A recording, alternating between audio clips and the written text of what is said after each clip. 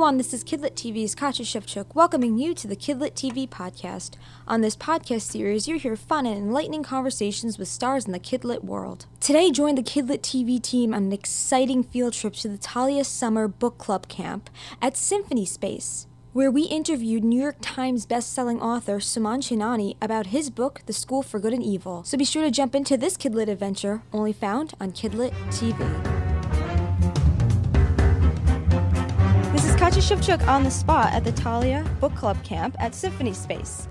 Today we're going to be interviewing Suman Shinani, author of The School for Good and Evil, and he's here to answer a few questions for us. So Suman, how are you enjoying the book club so far? Oh, it's been so much fun. I'm just happy to be here. So yeah, no, it's been great. It's been a really fun time, and it's been a nice way to sort of close out the whole first week of promoting the book and all that stuff, to actually be with kids versus doing big events. So.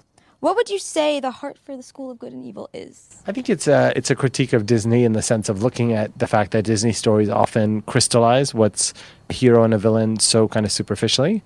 And I wanted to subvert those things and take you inside the villain story. So it was very important for me to tell the villain side of the story and let you choose who you wanted to root for. It's like a critique of Disney. I'm a fan of Disney, so I appreciate that. So what would you say your biggest inspiration was?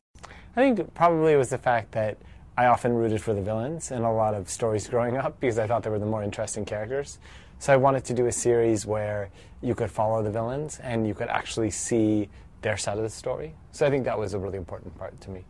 So I agree that your thesis was fantastic, and the idea behind it that evil women make irresistible characters. What would you say why you chose that?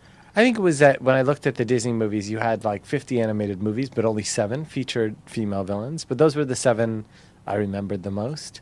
And I wanted to know why female villains were the most memorable sort of bad guys.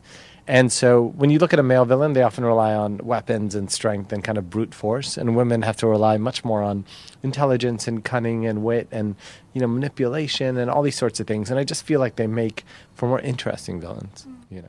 Many writers are always concerned that if they have hobbies or if they take time off from their writing, that they'll just be like left out in the dust. Would you say that actually taking a step back from your writing has improved it?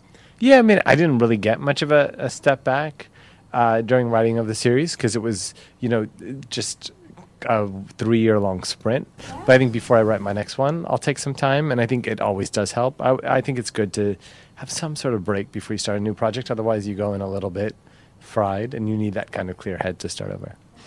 Everyone always says what their favorite hero is. What would you say your favorite villain is? Favorite villain, I think, would be Maleficent in Sleeping Beauty, and I think I just like the fact that she was so quiet. There wasn't so much anger and all that stuff. It was a very sort of calm, composed, you know, villainy to her, and I just was always found that the scariest. So definitely her, for sure. So how have kids inspired your work? I just think they're honest, you know, and I think their honesty comes through just in any interaction with them, and I try to bring that to the books, is just kind of make the characters as honest as possible, you know, and I think that's what I enjoy the most about working with kids, is there's not so much artifice the way there is with adults. So yeah. This question is always challenging for writers. Why do you write? You know, I think it's just your ultimate mode of self-expression. So I always say I write because I have to. There's no other option, and when I don't feel the same. So it's just it's almost as natural as breathing to me. I have to do it. It's hard. It's a nightmare sometimes, but it's just what I have to do. So at Kidlit TV, we're all about diversity. So how is it like to be a Desi author? I mean, I think it's interesting because it's hard to sort of crystallize it and figure out what it brings to your work from a self-conscious point of view. I think that's sort of up to the readers to decide, but I think it does, when you grow up sort of in a different culture, it does affect everything. It affects your view of the world. And so, you know, I'm not surprised that a lot of the readers are, you know, Indian themselves from, you know, all over the world. So I just think it's sort of an added bonus that I get to meet a lot of Indian kids who've read the book. So yeah.